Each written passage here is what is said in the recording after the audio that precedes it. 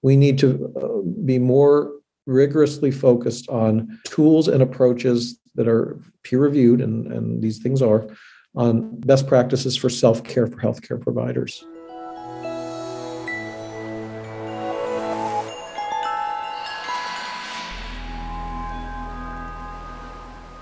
Welcome back to the Faculty Factory podcast. I'm Kim Skorupski, and I'm looking at Dr. Dan Barnett, a frequent flyer now, number 2 visit. Hi, Dan. How are you? Very well. How are you? Good. So Dr. Barnett was here, episode number 173. You're going to want to slide back on and check that out because Dan really got us thinking about some really cool things. We talked about high dread environments. We talked about perception of risk. It equals the sum of the actual risk plus the dread or outrage. We talked about blue sky days. We talked about surge capacity threat. Super cool stuff all around emergency preparedness. Dr. Barnett is an associate professor here at the Hopkins Bloomberg School of Public Health. He's an MD, MPH. And it was a really cool talk. After we had our conversation, I said, Dan, we got to get you back because there's so many really compelling thoughts that are a little bit outside of the traditional field of faculty affairs and faculty development. And so I love the way he was kind of weaving in the workforce issues and willingness to respond and all these kind of psychological affective components of our work. And so Dr. Barnett is back here today to talk about, have another conversation around workforce preparedness, the past pandemic, future pandemics, fatigue. How do we prepare as leaders in faculty affairs and faculty development? And as faculty members, how do we prepare ourselves, our teams, our institutions, hiring people, keeping people, equipping people to do our best? So Dan, thanks again for being here. And I'm going to zip my lip and let you show us and bring the wisdom. Well, thank you, Kim, and thanks for having me back again. I appreciate it. To your point, these are very challenging times for the healthcare workforce in many ways, but not least of which is the psychosocial aspects, as we are now at the time of this recording in our 2+ year of COVID-19. And these issues that we talked about last time and are segueing to today are really, frankly, ever more salient as it seems by the day. And by that, I mean, there are so many relevant issues regarding concerns about healthcare workforce attrition, burnout, terms like compassion fatigue, which is a real phenomenon in which it is tiring to be in a caring profession. And I'm not saying that in a cynical way. It is emotionally tiring. This is heroic work. This is the kind of work that is emotionally draining to really have this level of emotional investment in one's patients day in and day out amidst a very trying time. So all of this also ties into care for the caregivers as we look ahead to current and future challenges that face the healthcare workforce. Yeah, Dan, you're so right, and this is so important. As we were chatting, and many institutions are, as you mentioned, there's this life cycle that we learned about in the pandemic, and now we're kind of at the just complete and utter fatigue and exhaustion, and then a little bit of. It's hard to go back to normal because you can't go back. And then there's this kind of anxiety of, well, what is the future? And all these, as you talked about, geopolitical situations happening. What's the next thing that's going to slam us in the face? How do we manage to balance the fact that we have this heart and our clinician investigators have this tremendous heart for service and science and helping, curing, treating diseases and diagnosing and prevention. And so trying to do that, serve others while also trying to build a career, which involves focusing inward on myself. So when I talk every day and coach faculty members every day, they're just in the corner up against the wall where so depleted, so, as you said, the compassion fatigue, there's almost no there's no space, no resources, no time, no energy left to dedicate to my science. Every time I say, well, how's your science doing? There's just science, my science. Are you kidding me? Yeah, between midnight and 4 a.m., I guess, is the time that I could do my science. If I weren't a human being and needed to get a little bit of sleep and restoration. Right. So how do we, I hope, as you share what you do in your field, that there's going to be something you could, teach us to how do we walk that line? How do we do what our gifts and talents are put us on earth to do, to serve, but also do our science and do our research and do our papers and do our grants and build our research teams and think deeply about problems versus always going in emergency mode. Exactly right on all points, Kim, that you just mentioned. I think that on a very concrete level, employee assistance programs have never been more important in recent memory. When we think about the role of workforce wellness, it is not just exercise and diet. It is the psychosocial. Now, those are important. Please don't get me wrong. Right. But when we think about workforce wellness, we need to think holistically about the toll that this pandemic and, frankly, current and emergent threats, including future pandemics. This is not the last pandemic I fear that we're going to see in our lifetimes. That the emotional toll that these events are taking on frontline health providers and academics and everyone else in the sphere of healthcare and public health. And so, on a very practical level, I think one of the key issues is to, in terms of identifying lessons learned and to sort of use a phrase that we've heard, build back better, is to revisit and reinforce employee assistance programs.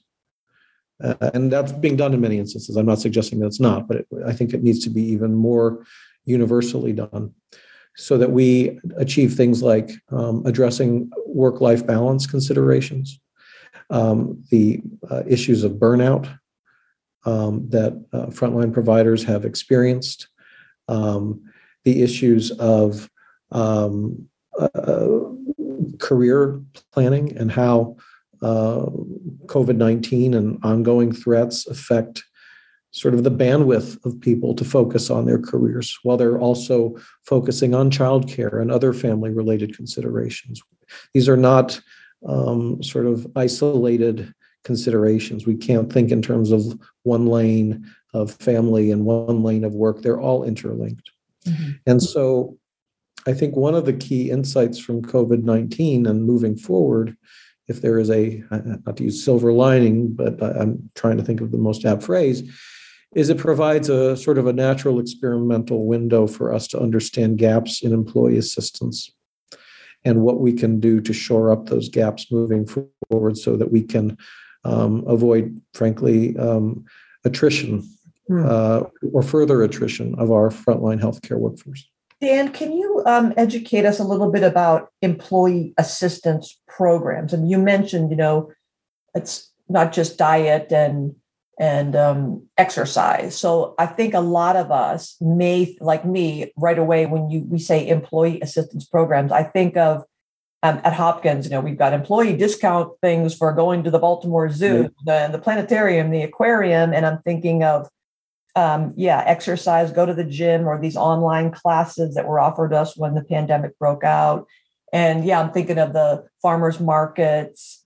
And so that's the traditional stuff I'm thinking about. And what else am I forgetting about, daycare and care for older family members and resources that are available at the state level, the government, the big, define employee assistance programs for us. And then what are you thinking in terms of gaps and next leveling up these employee assistance programs?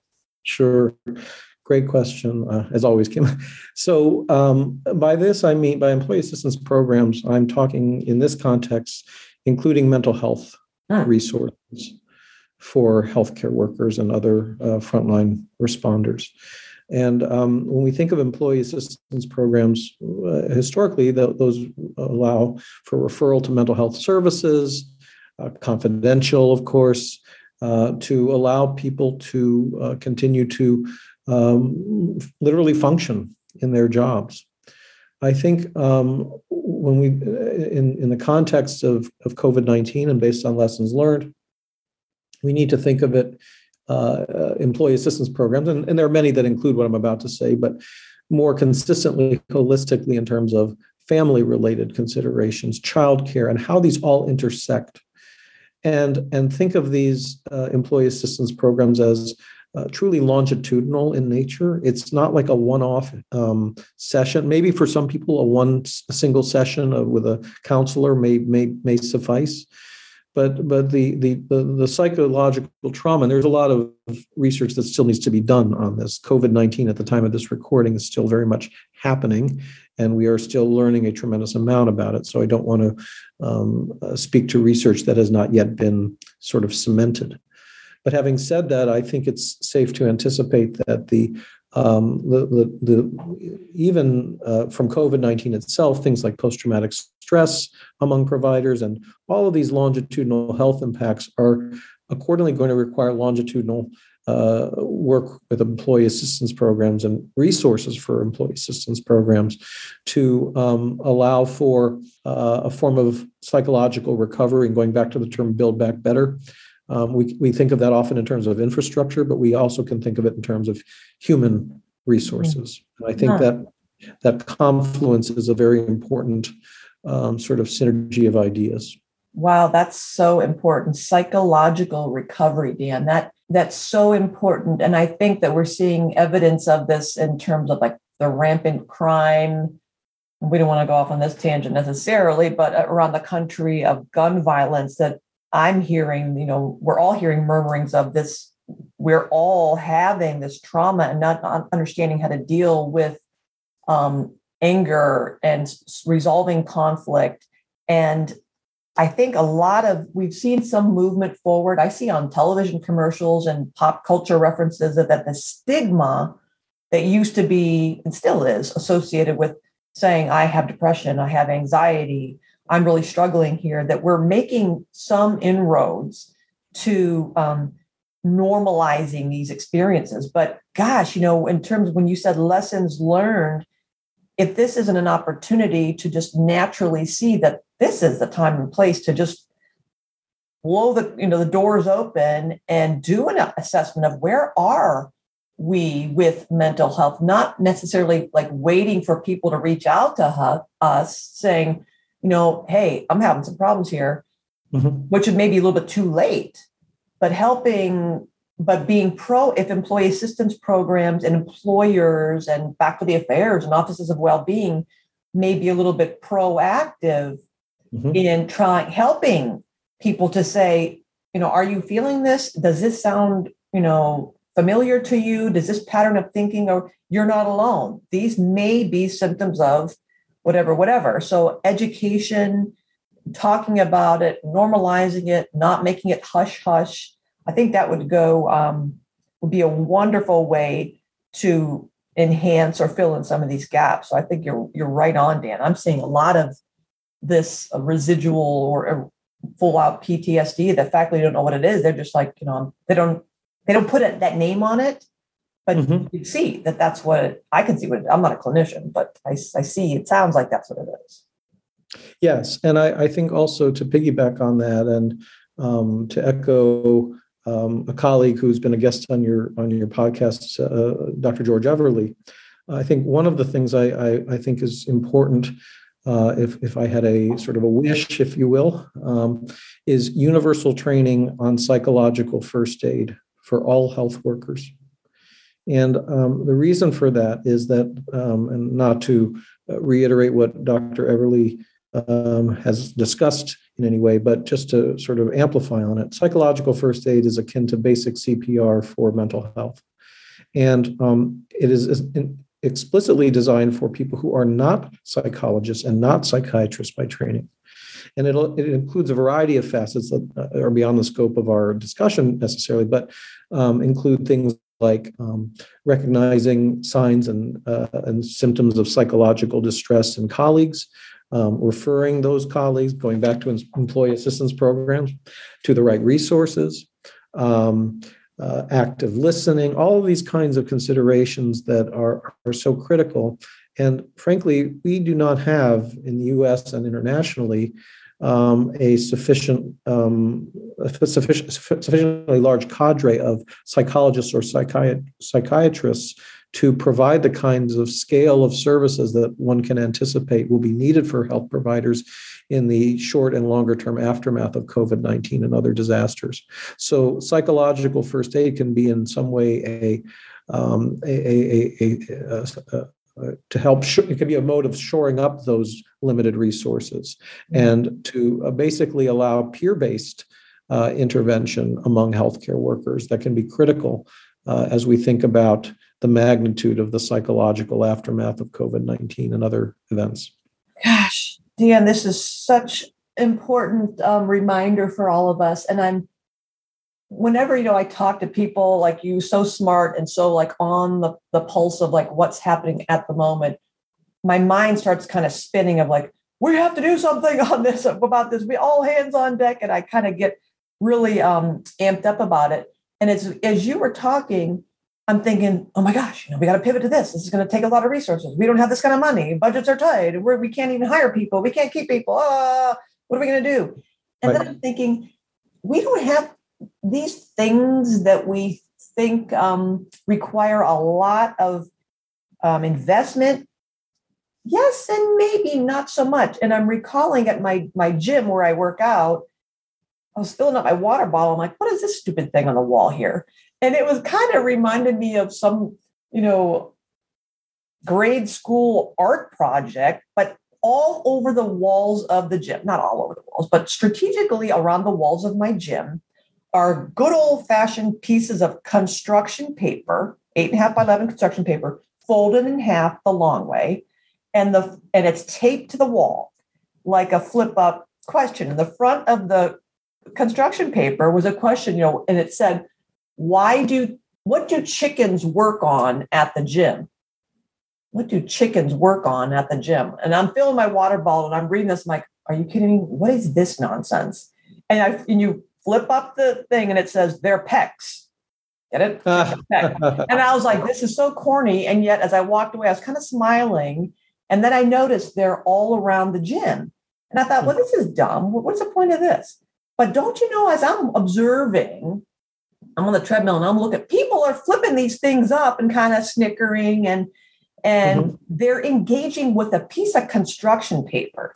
And Dan, as you're just now talking, I'm thinking, well, couldn't we straw poll this kind of mental health situation of in the halls of the hospital, in the clinics, in our labs, in our offices? Are you having trouble sleeping lately? Flip up. It may not be caffeine. You may be stressed, or this is not complicated. You don't have to build an app.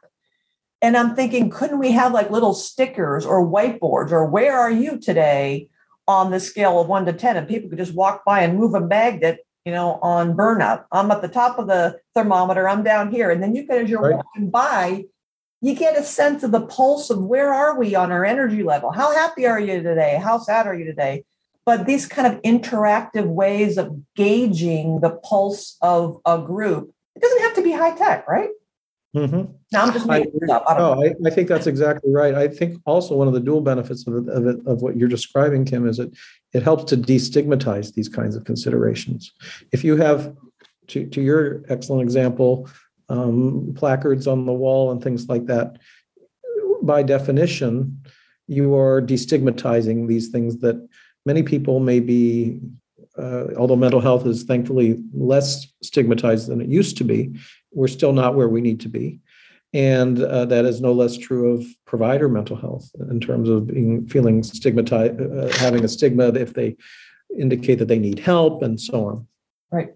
So I think the sort of a dual tacit benefit of such an approach, and I love the description of what you mentioned here, is to destigmatize. Right. Carrie, because you said, Dr. Barnett, caring for the caregivers, I think the time is right for this, because this meaning a boost of employee assistance programs, offices of well-being, faculty affairs, because everybody knows frontline workers. I mean, the whole world, we're all about banging pots and pans and thank you, frontline workers, and thank you. So everyone knows that they are fatigued. Everyone knows that they literally put their life on the lines every day and sacrifice. So people know that.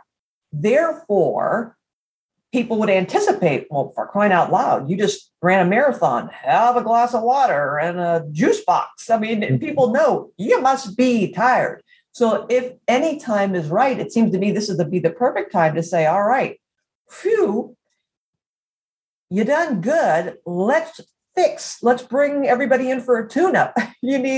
Let's help you out. Let's outfit you with some new resources and a reboost. And let's make sure everything's okay. Let's check all the pieces and parts. How you doing? And as you said, Dan, not a one-off, but let's check in. Are we building? Are we re-energizing, Mm-hmm. Exactly. And I think, public health also has a role to play. For example, in terms of mental health surveillance. So, for example, in the aftermath of the September 11, 2001 attacks on the World Trade Center and in the Pentagon and in Pennsylvania, and in other examples, CDC has what's called the Behavioral Risk Factor Surveillance System. And I'm a big proponent of longitudinal mental health surveillance. And that can capture things such as substance misuse, and all other kinds of manifestations that can, frankly, erode, in this case, in the context of our discussion, the capacity of the healthcare workforce to function effectively in the aftermath of, even during and in the aftermath of COVID-19 and other events. Wow, Dan, brilliant. This is so interesting that you mentioned the BRFSS, because that was my first job up in Michigan, the Michigan Public Health Institute. I was a data analyst for the BRFSS and put out the annual reports for the state of Michigan. Oh, okay. And you're right. I completely forgot about that being done on a statewide level. But wow, extracting or replicating that surveillance work in a faculty population. I mean, yes. that's what you're saying. That Exactly. And I guess I am Matt now. I wish I had, now I'm going to have to reach out to our Chief Wellness Officer, Dr. Lee Doherty Biddison. Is there such a thing? There's got to be something that we do faculty satisfaction. I know a lot of my peers, we do faculty satisfaction surveys. For example, the School of Medicine, every other year we do one. And then we collect the data and then use the next years to kind of come up with strategies and initiatives to address faculty issues. But it's an institution instrument. It's not surveilling mental health. But I'm wondering if well-being and all that burnout in academic medicine, I know there's some national effort to look at burnout, but it's not really what you're talking about. It's more, I think it is targeted to burnout versus let's not wait till people are burning out. Let's kind of address this upstream more and do mental health at large. So I think that's really, really smart idea, Dan. Obviously, every institution is different, and I'm not suggesting that there be a one-size-fits-all approach to this. But I do think the extent that this can be harmonized with federal efforts for like such as BRFSS or other related kinds of surveillance activities can really help to monitor not just the short-term impact and considerations for healthcare workers, but the longer term, because this is going to be a form of silent injury, I hate to say, in terms of mental health, not just acutely, but long-term post-COVID-19. And as we face other threats in real time, I mean, not to be cavalier in terms of, but the idea of walking and chewing gum is, unfortunately, that's the best metaphor I can think of, because it's not like disasters take a break for us, and we have to be able to deal with the post-event psychological impacts from one event while also responding to current and future threats. So it's sort of like it's like drinking water out of a fire hose in many ways, but that requires longitudinal support and assessment and surveillance in my view. To me, the most obvious corollary to what's happening in academic workforce, and you mentioned, when you said heroes and the emotional toll and PTSD, of course, I go to, and I'm sure many of us go to military. And so we have all of our, obviously there's a whole fields and branches of the military that are heroes, literally sacrificing their lives. And so the ones who come back, what can we learn about, as you said, intersections? And I like that picture of not these parallel tracks, but how everything intersects.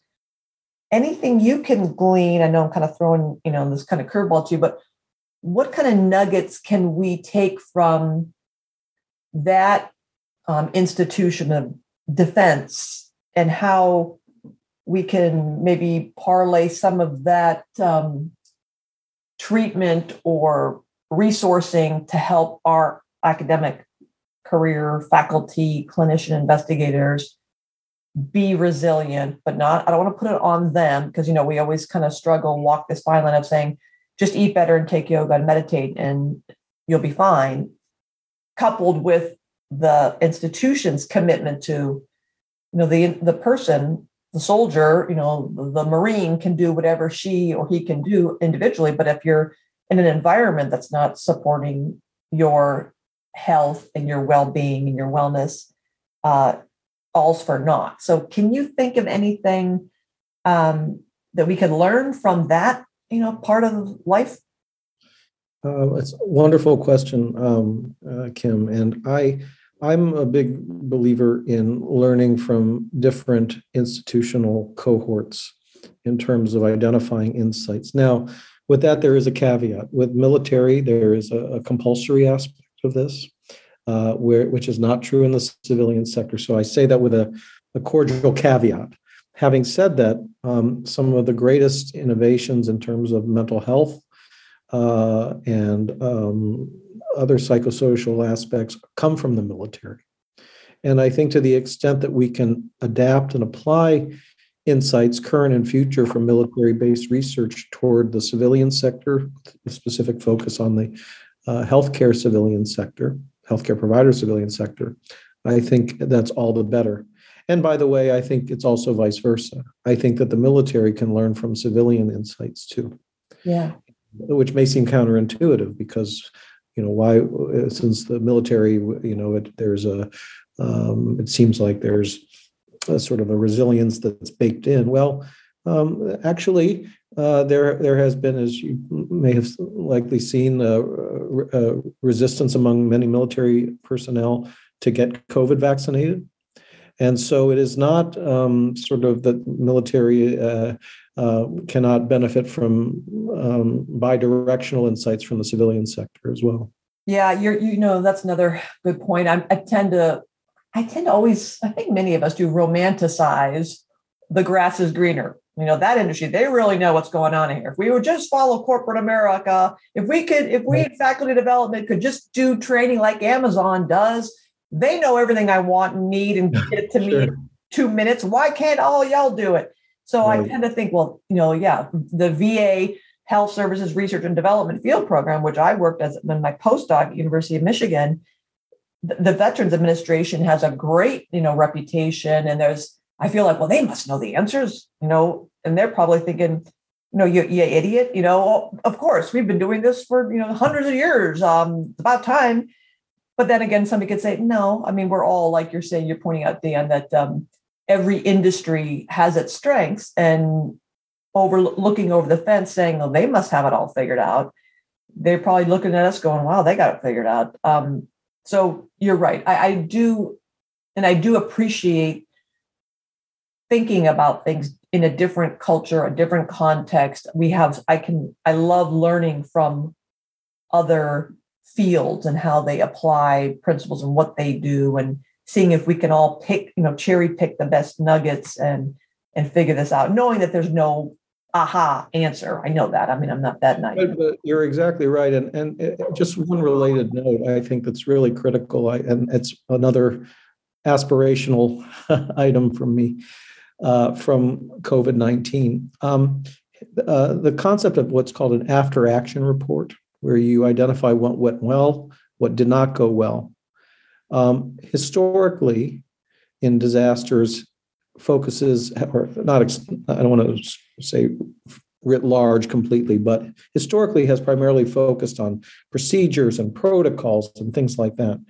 And one of the things that I hope emerges from COVID-19 is that after-action reports include psychosocial lessons learned, not just operational lessons learned, not just throughput considerations for clinics, not just how do we manage surge capacity from a sort of a mechanical sense. Those are critical issues, but I think we need to also include the psychosocial insights as part of after-action reporting.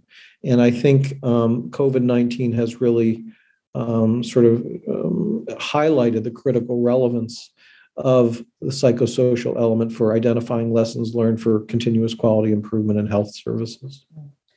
All right, Dan, can you leave us with maybe one, two, or more as individual human beings listening to this episode right now?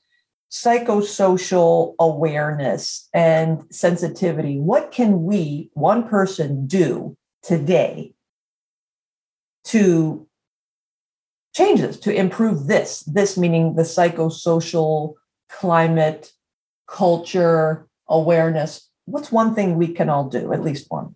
You got maybe, I don't know. Sure. If Absolutely, no. One is to take a psychological first aid training. Psychological first aid training. And there are resources out there that I think are. It speaks to the earlier comment. I truly believe that everyone in healthcare or in frontline response systems, it's just a personal view, but there's evidence behind it, needs to and can benefit from getting trained in psychological first aid. Because we need that kind of bolstering of our very limited mental health system in terms of our resources. So that would be the first item. Got it. And can I hold you there? Is it just kind of broad overview, just going to give us a big quick picture? Is it like ABC's airway, breathing, circulation? Because I am hearkening back to my CPR training. Is it something like you could literally take a class and it's learning the 1, 2, 3s, the ABCs, the blah, blah, blah? Is there some kind of highlights you can give us? Like, what would I learn at a psychological first aid training course? Right. So there are various versions of it. And there's actually a Johns Hopkins, what's called the RAPID, R-A-P-I-D, which I will not belabor the acronym, but there's a Johns Hopkins, it's called RAPID version of psychological first aid. There are other variations of psychological first aid, but the ideas behind these principles include everything from active listening to being able to identify signs and symptoms that may be beyond one's ability to address through active listening itself, and may require referral to someone with more expertise. But the nice thing about the psychological first aid is it can serve sort of as a bulwark against the perhaps overwhelming of the limited public or mental health, formal trained mental health service provider system that we have. So that would be one aspect. Another aspect of psychological first aid relates to self-care. And I think we need to, to your excellent question, Kim, we need to be more rigorously focused on tools and approaches that are peer-reviewed, and these things are, on best practices for self-care for healthcare providers. In disasters, historically, what do we have? We have donuts and coffee. So caffeine and sugar. And so while that may seem, pejorative, and I don't mean to make it sound that way, those are the two worst things that one can have. in one's system in terms of being able to function effectively. So we need to think about nutrition and rest and all of those kinds of considerations in the field of disaster research and even physiological research and mental health research, and bring those to bear to create an improved, a very practical approach to self-care for healthcare providers and other frontline workers. Love it. Thank you. Thank you. Thank you. I cut you off when you were saying another thing, in addition to psychological first aid training, something else we can all do. Yeah, no. So I think also self-awareness of mental health, symptoms and signs that one may be experiencing. I think often there is a feeling that that's a sign of weakness to recognize it, or we just plow ahead. But I think along with psychological first aid training, a greater self-awareness of signs and symptoms in oneself that may portend problems that could snowball. And so I think learning about signs and symptoms of burnout, learning about signs and symptoms of compassion fatigue, all these things that we've talked about should be, frankly, part of, in my view, healthcare system-wide training curriculum. This is, as they say, a teachable moment as we think about COVID-19 and what we are learning from in real time.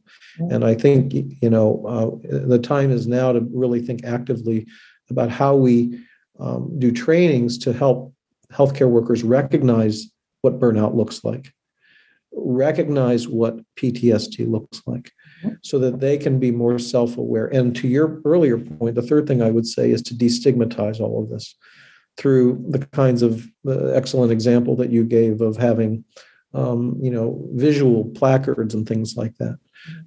We at Hopkins Hospital, the amazing work of Peter Pronovost was reflected in, the steps that one would take, for example, for hand washing and for hand hygiene, as I recall having seen it on the walls at Hopkins Hospital. So Hopkins Hospital, among others, has been at the vanguard of that kind of visual display as a way of behavior change or awareness. Yeah. And I think that I'm not exclusively praising Hopkins Hospital. There are many hospitals that do this, but I think that kind of model can and should be replicated in the context we're describing here. Great, Dan. Oh, I love all this. I'm so excited, and I really want to go out and do stuff and make this happen. And you really inspired me to dig into this and do what I can personally. And I think what I can do is just start incorporating or weaving in this recognition in all the work I do in faculty development. For years now, I've started all my sessions with hey, let's take a pause and celebrate who has given birth to a human, a paper, a grant application. These things are very, babies and grants and papers take a long time to grow. And so who got promoted. So I'd start with celebrations to remember that we honor and appreciate the good things we're doing in struggling and challenging times. But now you're also making me think that we need to think about weaving in the flip side of that. And before a session, maybe these polls that you could do in Zoom and in Qualtrics and on your cell phones, on a scale of 1 to 10, how burned out are you feeling right now? Right. Maybe it's not even on the session we're going to do today, but just before you start a faculty meeting or a lab meeting, it's all anonymous. Where are we? Where are we as a group? And have people go, phew, I'm glad we're lower than we were last week or last month, or, oh my gosh, the pot is boiling. This is important canary coal mine kind of situation. So you're really inspiring me to think of ways that instead of waiting for an office of or a center for or a team of people to, we individually, leader of one, I can do it for myself. All right, Kim, what you're feeling is tense. Why are you feeling so tense? Why are you feeling so, angry? Or then sharing with people, I'm feeling anxious. I'm feeling nervous. I'm feeling sad. And modeling that, but also then what can I do with my groups that doesn't require a huge investment of, again, equipment, supplies, questionnaires, just kind of asking people and listening. I love how you talked about the psychological first aid of active listening. So this is just so great. You got me all amped up.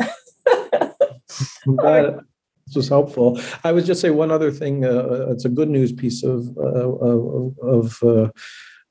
comment is that there are some very well-validated burnout scales that can be incorporated. There's a Maslow burnout scale and others. So we don't necessarily even have to reinvent the wheel in terms of assessing these kinds of things. That's right. Absolutely. Well, Dr. Dan Barnett, see, I knew this would be another good conversation, right? Everybody out there, if you want to reach out to Dan, you can email him at dbarnett, BARNET 4 at jhu.edu. I'll say that again, DBARNET 4 at jhu.edu. Check out his episode number 173. A few months ago. It was super cool. Another great conversation. And Dan, thank you so much again. You really are inspiring. You're so smart. I love learning from you and applying these really important principles to faculty affairs and faculty development. So thank you for the work you're doing. And thank you for being on the podcast. Well, thanks very much, Kim. I appreciate it. Thank you. Bye, everybody. Thanks for tuning in to Faculty Factory Podcast. The mission of the Faculty Factory is to build and support a community of leaders in faculty development who share tools, resources, wisdom, and encouragement in service to our faculty members, schools, and institutions. We encourage you to go to facultyfactory.org to find out more. Get in touch with me, ask me any questions. Maybe you want to be interviewed on the podcast. Thanks for tuning in to Faculty Factory Podcast. We'll see you next time. The Faculty Factory podcast and website is sponsored by the Johns Hopkins University School of Medicine Office of Faculty. For more information, visit facultyfactory.org.